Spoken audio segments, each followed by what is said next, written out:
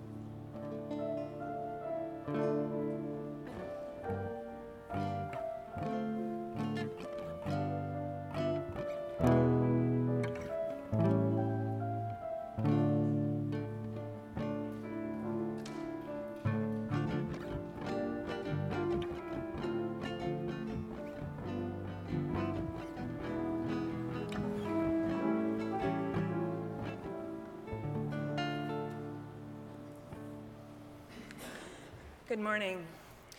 I invite you to hear these words from the Apostle Paul in his letter to the Corinthians. I'll be reading from the Message's paraphrase. But for right now, friends, I am completely frustrated by your unspiritual dealings with each other and with God. You're acting like infants in relation to Christ, capable of nothing much more than nursing at the breast. Well then, I'll nurse you, since you don't seem capable of anything more. As long as you grab for what makes you feel good or makes you look important, are you really much different than a babe at the breast, content only when everything is going your way? From its very beginning, the church has had problems. Paul's frustration with the Corinthian community just oozes off the page as this passage is read. And this morning in chapel, we are going to be exploring the often too apparent truth that the body of Christ is flawed, is broken, is imperfect, and too often is outright sinful. You've already seen a number of historical examples of this in the PowerPoint that opened chapel, places where the church has failed to live into the call of the gospel of Jesus Christ, and considered some of the ways that GC students struggle with the imperfections of the church. So as we worship together this morning, I invite you to engage with this age-old dilemma.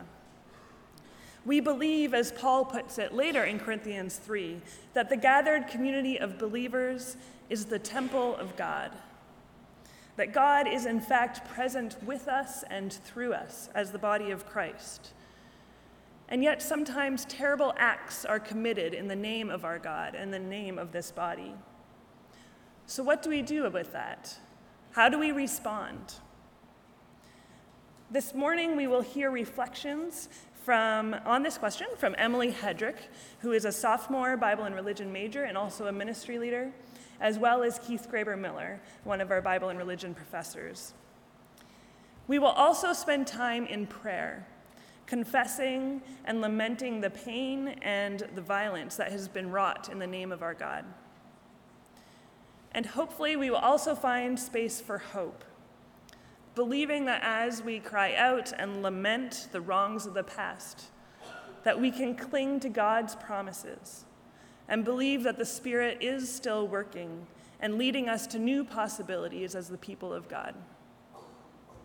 I invite you to join me in an opening prayer.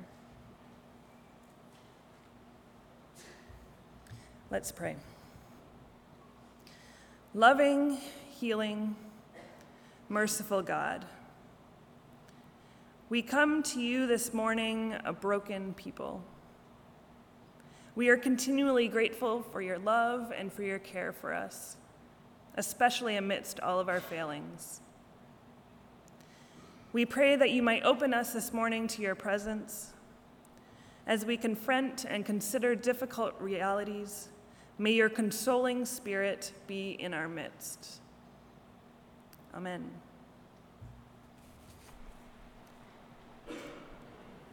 It will never cease to amaze me how painfully skilled human beings are at convincing themselves and others that they understand God.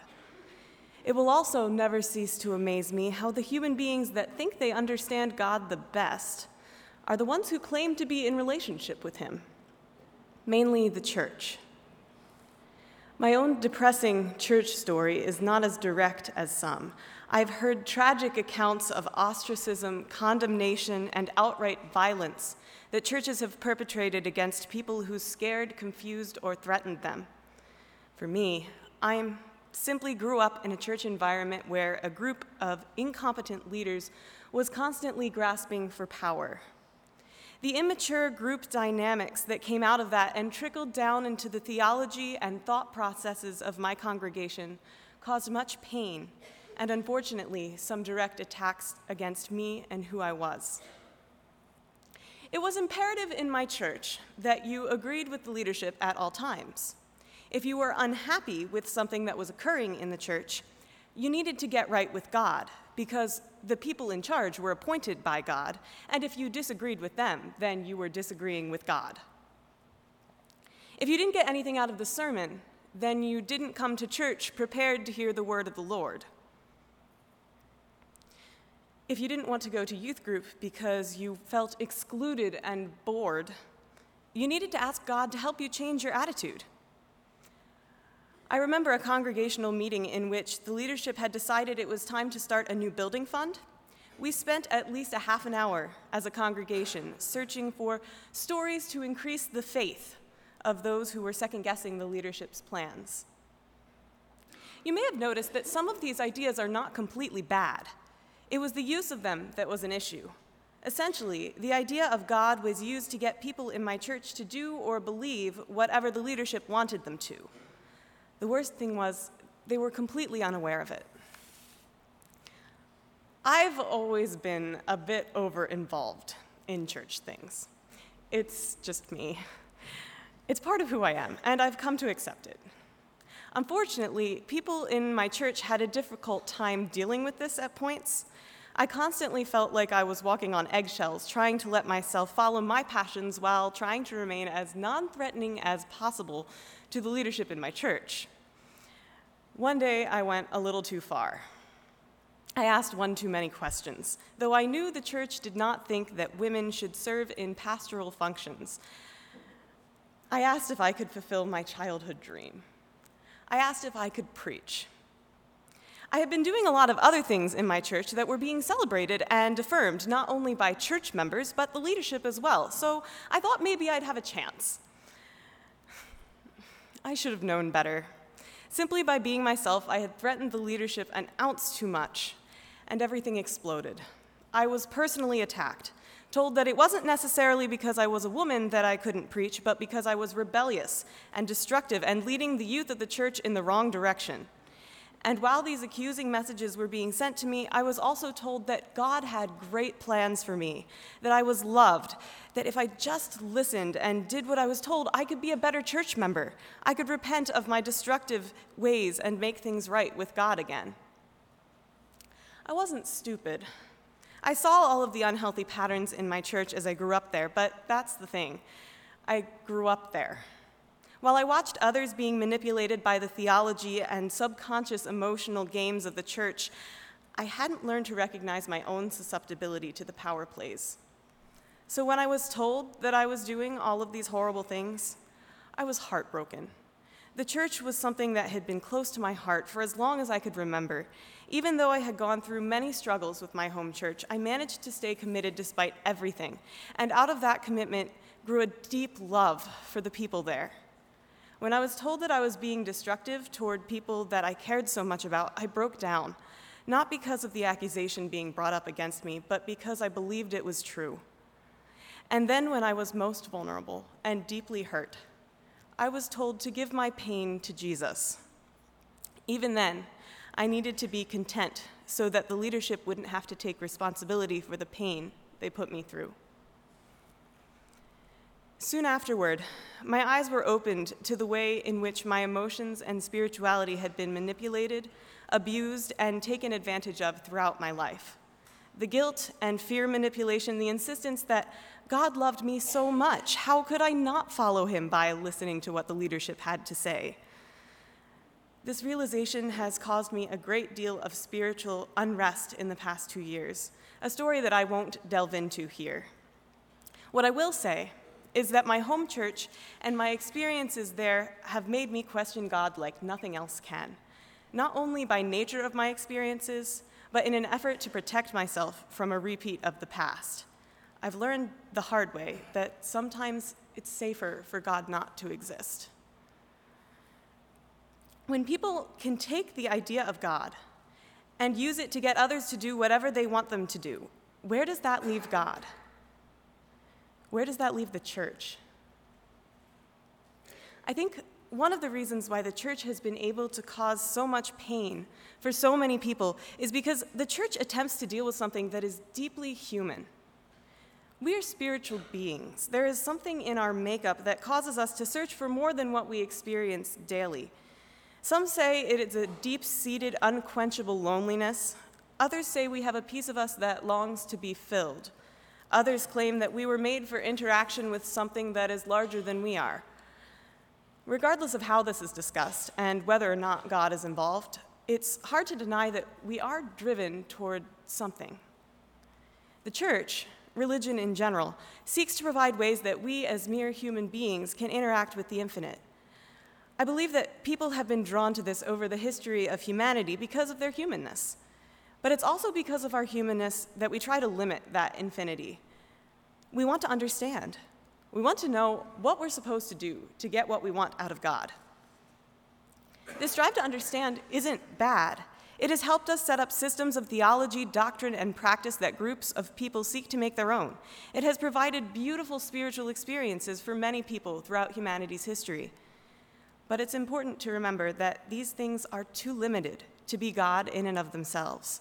Even the relational patterns that we create through prayer life and the concept of relationship with God are simply relational and emotional human reactions. These things cannot be God. If God is truly infinite, then God is too vast to be contained by these things. God must be much more elusive. It's so easy to justify our actions and beliefs with the idea that they come from God. When we do this, we no longer have to be responsible for our choices. God can decide for us what is right or wrong. God can tell us what path to take in life. Instead of taking responsibility for our decisions, we say that it was part of God's plan. We can also use the concept of God to keep us from being accountable to our own humanness. I remember a time when I would use God in this way. If I was ever afraid of something or didn't like someone or didn't understand something that someone did, I'd blame it on that person not following God's plan for her life. I look back on it now and shudder. This has much more to do with me than with God. The church, which happens to be made of humans, has a tendency to use God in this way as well. And many of us have experienced the pain that comes as a result of this. As I watch different churches tell their members what the will of God is, as I have experienced my own gifts frowned upon because of my sex, and people I love ostracized because others don't understand them, I often wonder why we even bother with church at all. But then I remember that just as I have been deeply hurt by the church, I have been healed by it as well. I am currently attending a church-affiliated college. I've processed my own story with pastors and spiritual directors. I've worked in a church that has not only allowed me to preach, but celebrated it. It is through these venues that I've been able to humble myself before something that is bigger than emotional, spiritual, or guilt manipulation. When I think of the church, I need to remember to balance my perspectives as much as I am able to in my humanness. I'm learning to accept my brokenness. The fact that I'm drawn to ministry, while at the same time I'm hesitant to say much about my own belief in God when it exists. The fact that I have a very strong emotional capacity, but right now it takes phenomenal amounts of work for me to let myself experience it. The fact that some days, despite myself, I do think maybe there's more to my world than I can perceive. And perhaps the way I address that possibility is this relationship with God that people keep talking about. In the same way, I'm learning to accept the brokenness of the church. The fact that people still go to my home church, and they're thriving there, despite everything. The fact that so many of us have been burned, judged, and ostracized by the church, and yet many of us have been loved, encouraged, and empowered by that same earthen vessel. Perhaps that's just what it means to be human, living with other humans, driven, for some reason, towards something that we have yet to fully discover.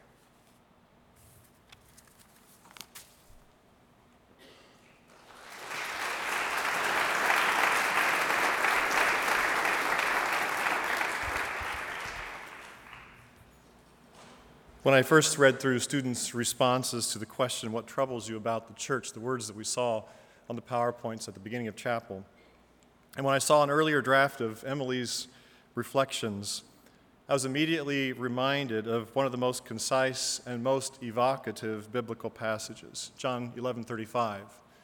Jesus wept. I believe Jesus weeps when those within the body of Christ contribute to oppression and enslavement and ethnocentricity and forced evangelization and unwarranted exclusion and violence against women and neglect of the marginalized. Jesus weeps when Emily tells her story of gift squelching and spiritual abuse, or when a student writes in a paper based on her own experience that the Bible is a place where warring factions go for ammunition, or when others know firsthand religiously inspired prejudice, racism, lovelessness, legalism, and judgment. Jesus weeps. As a teacher of religion, I'm keenly aware of this churchly malfeasance, historically and globally, interpersonally and relationally.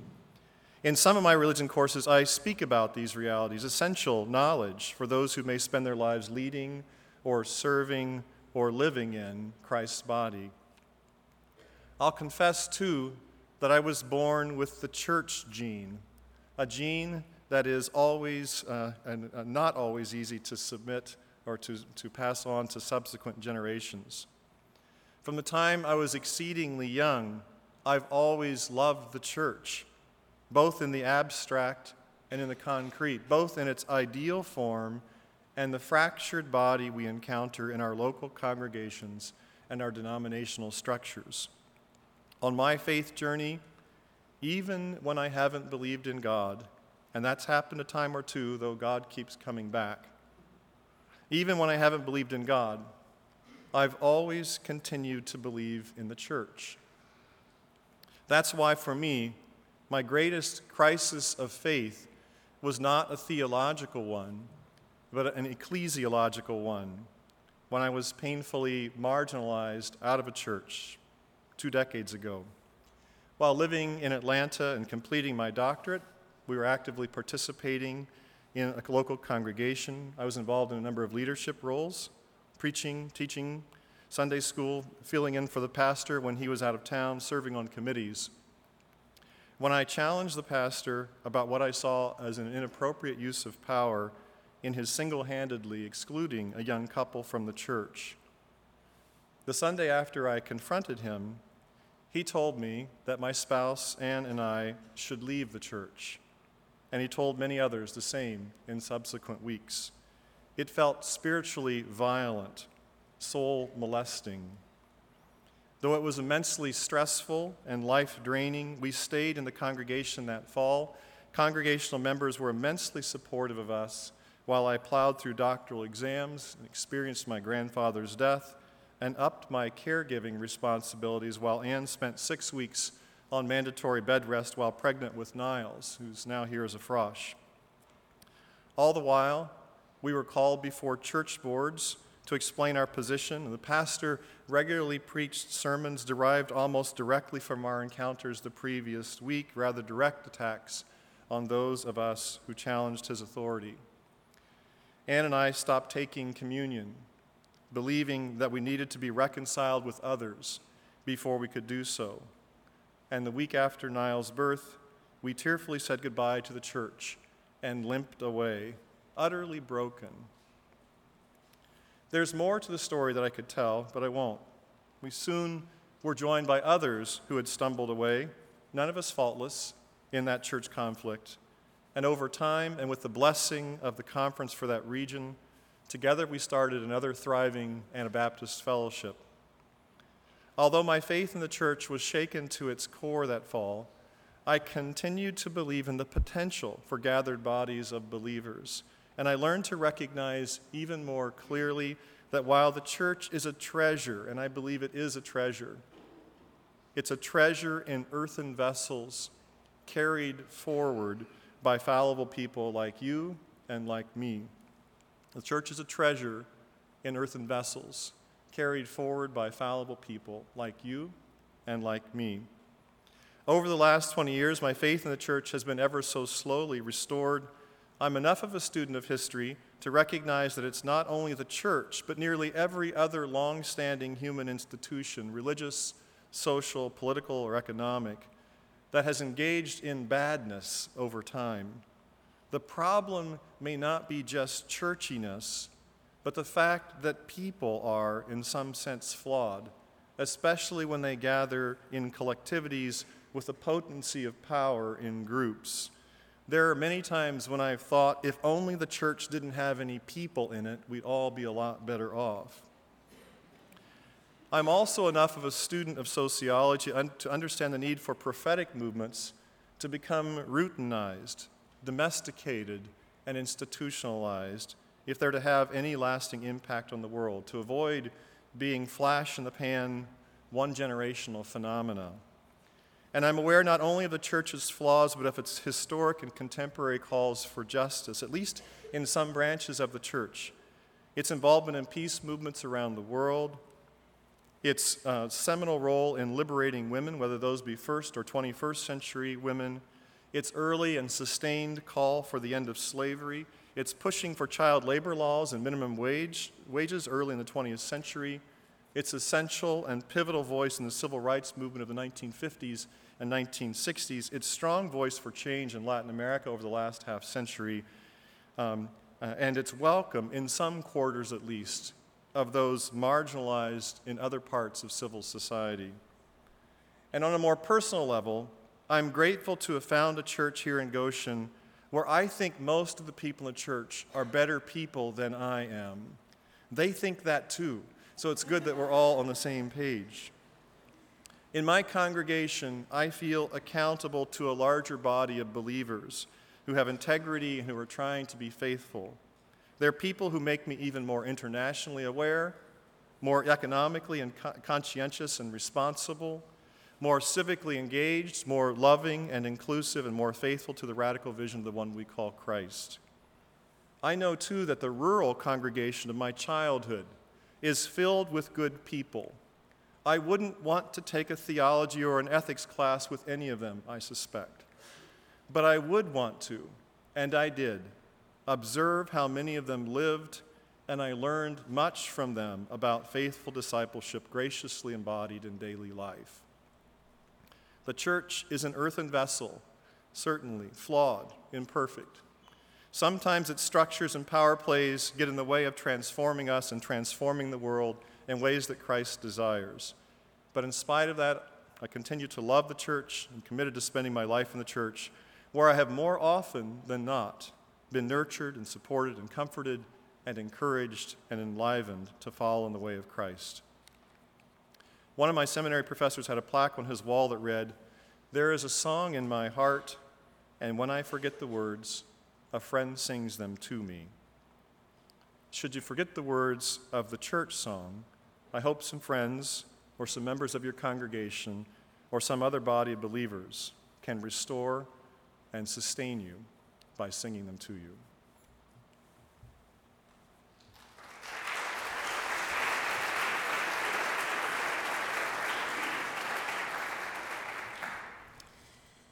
Thank you, Emily and Keith, for your honest and thoughtful reflections. We are now going to spend some time praying together as we lift up the brokenness of the body of Christ. I'm going to be leading in prayer and leaving some spaces for silence. And we are also going to be singing a Kyrie from Sing the Story, number 68 in the Purple Book, so you can get that out now. And we'll be singing that song in between each prayer. We will begin by hearing it played through once by Lisa and Chris, and the words will also, there they are, very simple phrase. So I invite you into a time of prayer.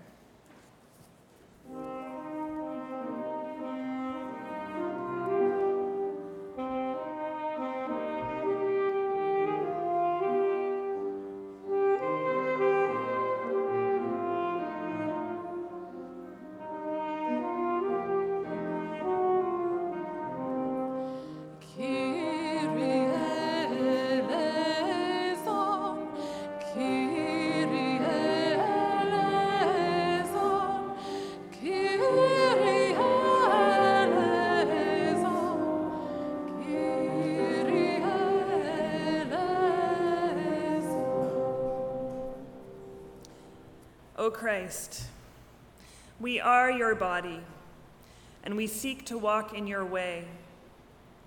And yet we know that our church so often stumbles, and we regret our failures.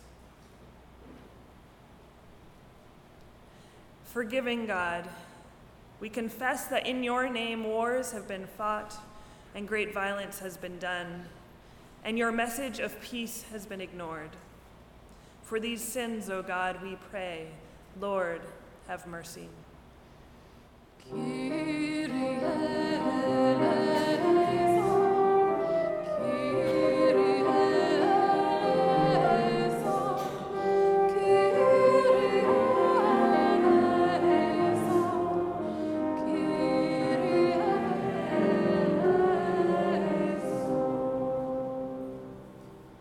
Merciful God, we confess that too often we grasp for power and control.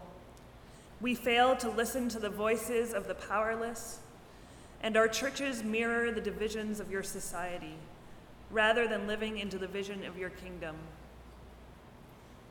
We lament, O Lord, where prejudice of race, class, sexuality, and nation divide. We lament that we have limited your love, that rather than serving you, we have served our own theology, our own tradition, our prejudices. That we have loved only those who have loved us or who look like us. Lord, have mercy.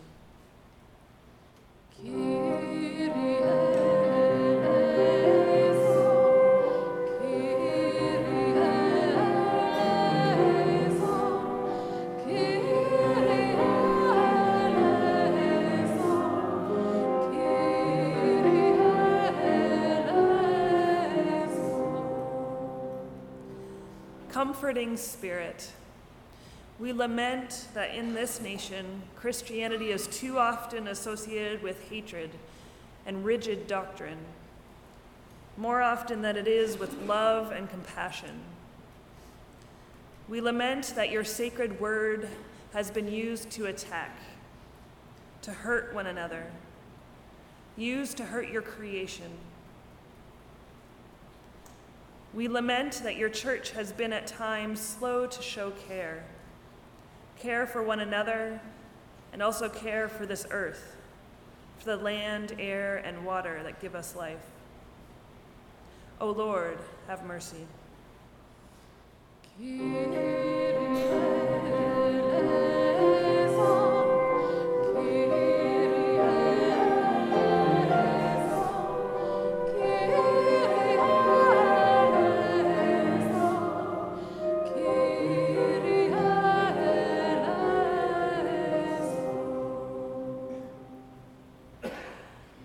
As we continue our time of prayer, I invite you to offer up your own prayers of lament.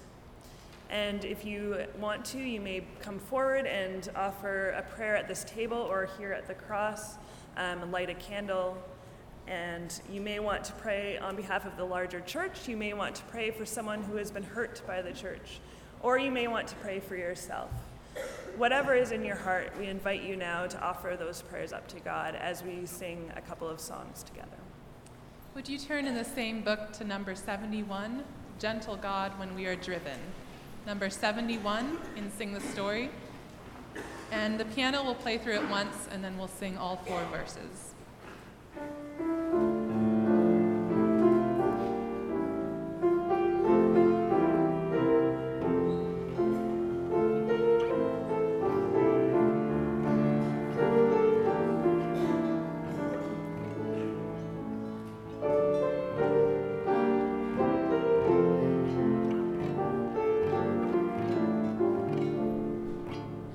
Gentle God, when we are driven past the limits of our love, when our hearts would have a weapon and the hope destroy the dove, at the cost of saving me, help us turn the other cheek.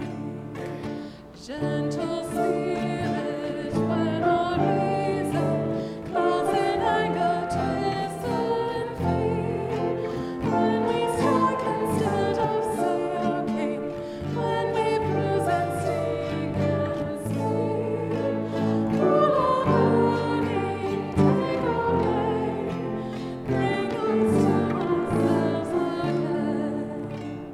In the mirror of our sadness, let us see our ravished face. In the turmoil of our people, let compassion find a place. Put our hearts to make amends, see our enemies as friends.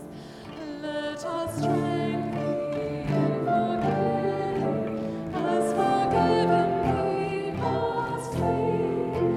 Want to walk the costly line, finding trust and growing, being free. Gentle God, we are released. Gentle Spirit, teach us peace. In the blue hymnal, number 352, Gentle Shepherd. Number 352.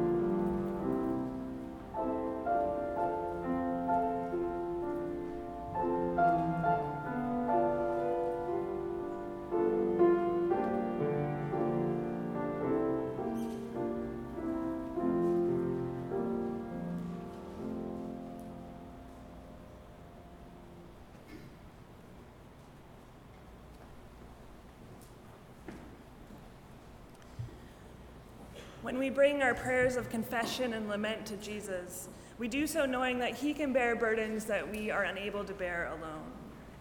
When we pray, we are reminded that God is greater, so much greater than the brokenness of the church. Just as we are a flawed and broken people, we also are the temple of our God, a people called together in Christ, where in spite of, through, over, around, above, under, behind all of our mistakes, God is still present and still at work. The Spirit of Christ claims us and continually seeks to make us new. My hope is that we will not despair, but that we will claim our identity as the body of Christ and continually seek after God and seek to serve God in whatever corner of the church we may find ourselves. To close our service this morning, we have another PowerPoint of responses that Goshen College students offered as their dreams for what they hope the church could be. So we're going to move into that PowerPoint now, and then we will have a final song that we will be singing that will be played during the PowerPoint, and then we'll sing together at the end. And you can turn to that already in your green Sing the Journey, number 109, There is More Love Somewhere, 109. And we'll sing all three of the additional verses, hope, peace, and joy.